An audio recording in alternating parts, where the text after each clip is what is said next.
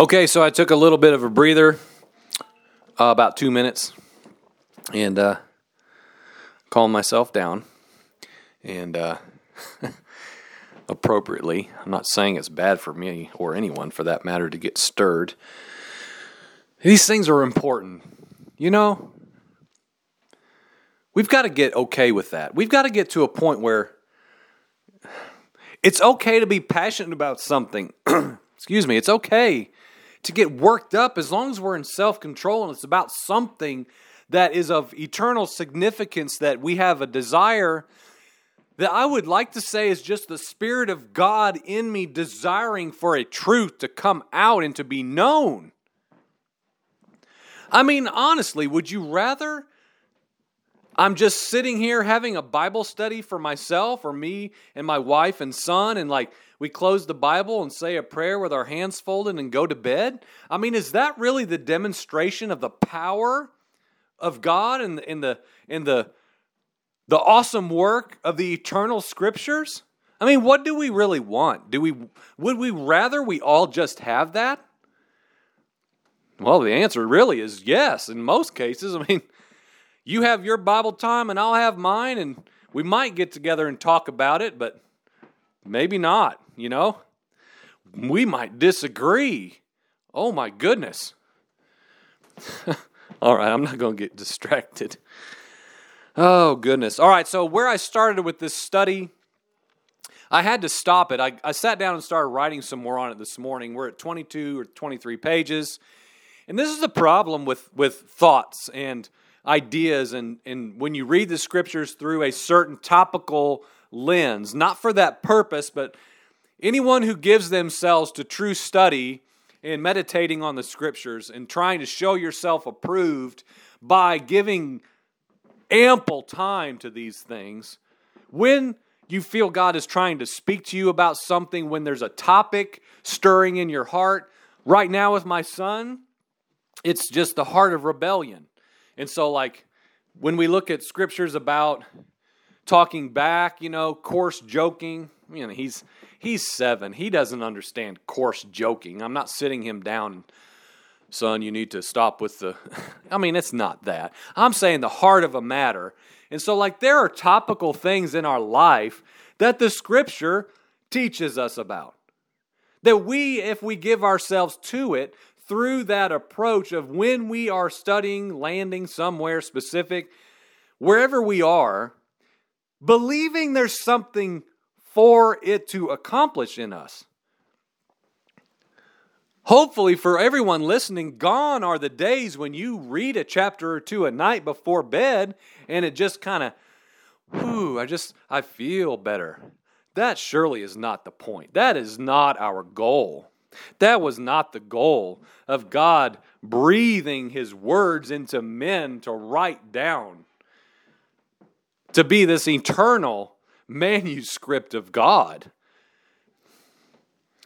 But that being said, where I started with the Scriptures, because so much of what I was looking at in this season a couple weeks back when this started, most anywhere I would read in some way spoke to this. And had me asking myself questions, and then I would cross-reference this, and I would land at this, and find the origin. A lot of this was around the word dominion. And so, there's just a lot of different patterns woven throughout the Scriptures that I believe speak to this matter of dominion on the earth. So I'm going to start with a timeline. If you're listening to this, you're probably familiar with the timeline of the Bible, but just for the sake of being concise and covering everything yet at the same time, I'm going to start at the beginning. Satan comes as a serpent right at the beginning of man. Man is formed from the dust and the dirt. 3 verses after the creation of Eve, as she was made and formed from the removed rib of Adam, she was not notably created from the earth as his equal, or else God would have made her from the dust, from the dirt of the earth, exactly how He made Adam, His exact duplicate, But he did not do that. God formed Eve, woman, formed her from man. Okay, right there we have man was insufficient, he was lacking, he was needing a mate, he was needing a helper, he was needing and lacking in his relational existence. And God knew this, and God was okay with that. God was not threatened by that, or else he wouldn't have moved and acted how he did. He creates Eve from Adam. Eve, as we know, is deceived. She believes the lie of the serpent. Adam chooses disobedience and joins her in the rebellion. Every single thing changes. The entire order of the earth is altered. And we see the very next generation insert murder into mankind. And I don't know if I have alluded to this before or not in these podcasts. I talk about it a lot here in our gatherings and just in conversation. It's fascinating to me how God knows the heart of a man. Because in our own perception, in our limited view of the depravity of man and the excusatory approach of man's fallen nature, we would probably see Adam and Eve's rebellion as somewhat minor, really. If we were honest. Yes, they disobeyed God. Yes, they pretty much did the one thing that God said do not do. He basically said, you can have all this stuff, but this one thing. Do we not see that for those of us with children? Have we not seen that with our children? Hey, Noah, my son, go out in the pasture, do whatever you want, son, but don't climb on the tractor. Now, whether he climbs on the tractor or not, he's probably going to wrestle with, like, man, I really want to get on the tractor. It's like anything. It's the curse of humanity. We have the bend in our free will of desiring what we cannot have. It's a depravity of man. But what God knew that man did not, and in our arrogance we would look back and maybe say, gosh, God was really hard on Adam and Eve, banishing them from the garden for eating a piece of fruit. Should that be in fact what it was, really? It's irrelevant. One little turning, is that not what our children insinuate? Aren't you kind of hard, Daddy? Isn't that a little extreme? May we reckon with that. Because of what? Because God knew in His sovereign ways, and He has no beginning and no end, and He knows every hair on our head, and He knows every day and second of our lifespan. He formed and fashioned us before time. God knew that the very next generation of this brand new creation, man, would usher in murder into the earth. Brother would kill, would take over and kill his brother out of a heart of jealousy. The way of Cain that Scripture talks about that I am so fascinated with. The way of Cain, the spirit of Cain. That is what fuels what I mentioned in the introduction a few moments ago that guides so many of human beings on the earth today. Is that way of Cain. I look at you, I put myself beside you, you threaten me, I don't like you, you reveal things in me, you are better than me, or you think you're better than me, and in my heart, I hate you and I desire to murder you. That's why we see what we do in this age. It's so much more. Jesus came and said, hey, I'm not talking about you putting a knife across his neck. I'm talking about your heart. I'm talking about your thoughts and imaginations that exalt yourself over your brother. Jesus came and he made it serious, right? Because Jesus said, oh, no, I'm not talking about you just doing an act. I'm saying if in your heart you imagine that act, you have already done so. And so God, in his foreknowledge, knew, oh, please. And I know this is the complexity of God. God already knew this would happen. Like, we can ask those questions, but those really tend to hang us up. So let's not go there about like, well, why did God do that? If he knew, all these things, those are questions. There are questions we cannot appropriately answer. There are ideas about, well, I believe God would do this because, but that's offshoots that I cannot get to. And others probably could really help me understand. And I love that kind of dialogue, but we can't cover everything in this one study. Okay, so fast forward from Cain and Abel, generation upon generation. All of humanity is sinfully wicked and evil. There have been, creation guys and kind of, scholarly intellectual types that have given numbers to the estimated amount of people on the earth. If this, if Adam and Eve had this many children and they had children and these children had children and generational numerics, if that's even a word. If it's not, I just made it up and I'm going to use it anyway. Whatever the case, however many people were on the earth, we know what the scriptures tell us. Of course, Noah and his family were spared and delivered into a new sort of earth. The earth, by God's hand, by the floods that covered the earth, had been cleansed of mixture. I'm not even going to go into that, but that's another trail to go down. Again, man moves immediately away from God's order. The Bible tells us of Noah's descendants.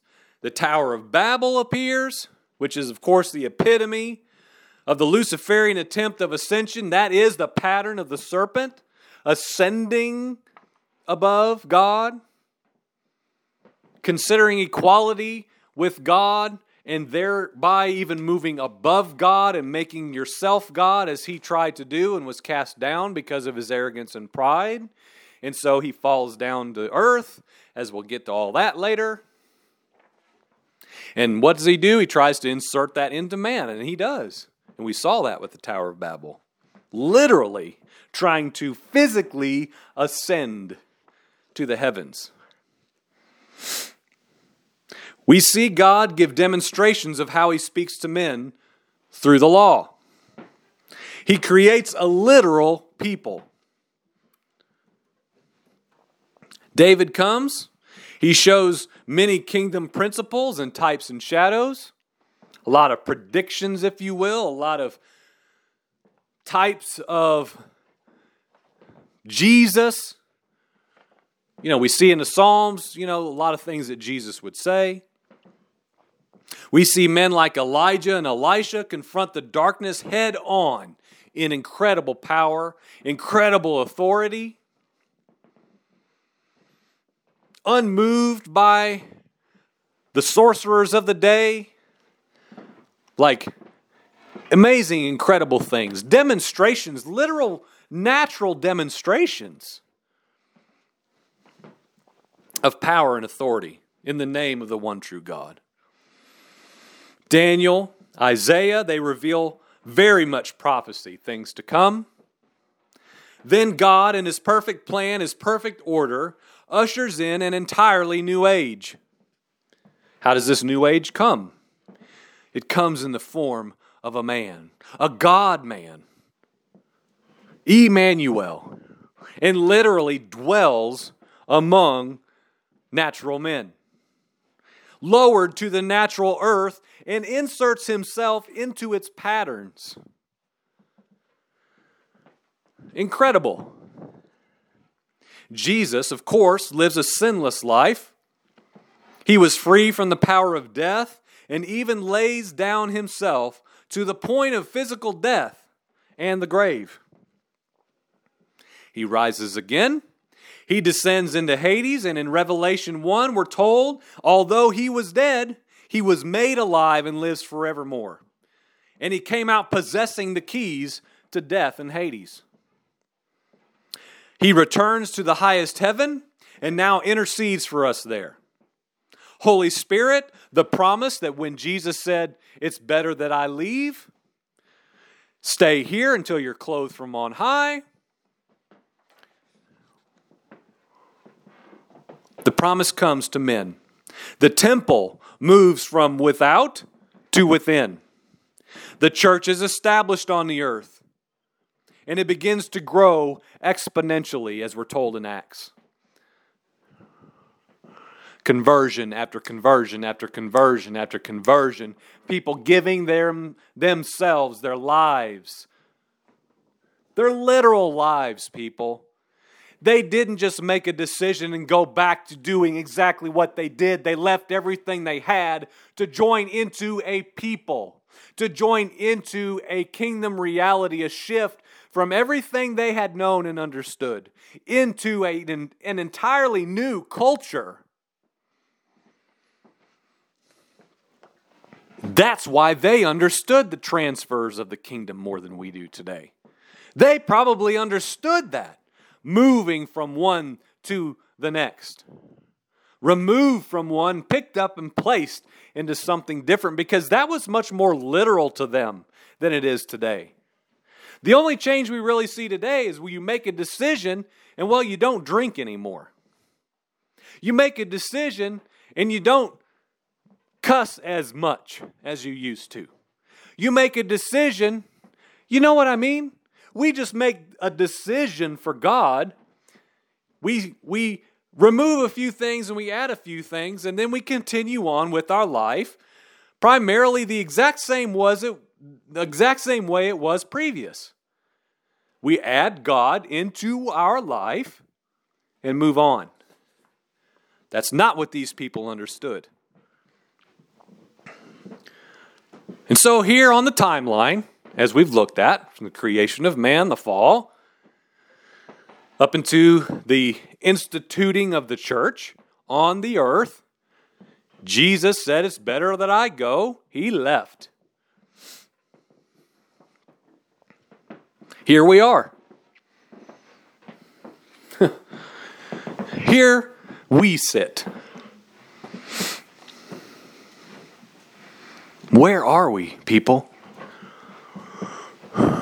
What is the church? What is the purpose of humanity anymore? And I'm just saying, from a place of true humility, but harshness. What are we doing? What is the church doing? Where is she? Where is the church of Acts? You might see some glimpses of her on YouTube if you look hard enough. I've not known her as I believe she is to be. I've not been a part of that.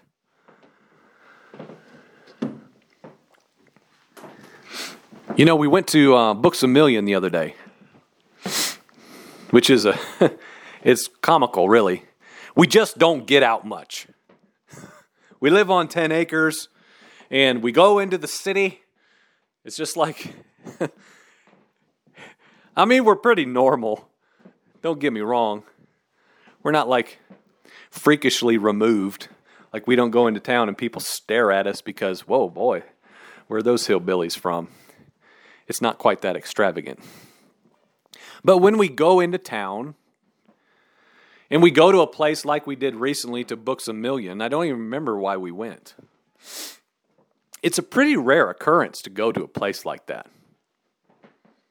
And last night I was in Best Buy. Oh my goodness. I wanted to get what I needed and get out. Things you don't even notice until you're removed from the culture, people. I'm just saying. I don't care if anybody believes that or not. Until you're in that, you don't even notice. So we're in Books A Million. I couldn't help myself to go through the Christian Living section, I think is what it was called. It may have just been branded religious. I don't even remember. And so I'm scouring these book titles. And the book covers, oh my goodness. I'm like, what is this?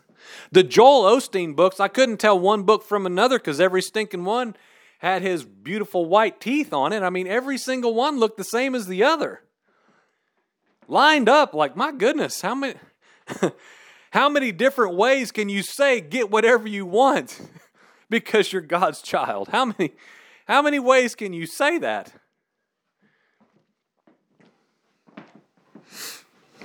But I was just captivated at that reality of all the things I saw, of all the Christian verbiage of today. I skimmed through a couple books just to get the gist, and I just was, I was appalled. I was embarrassed. Like one of the workers walked by as I was holding one, and I wanted to just put it down.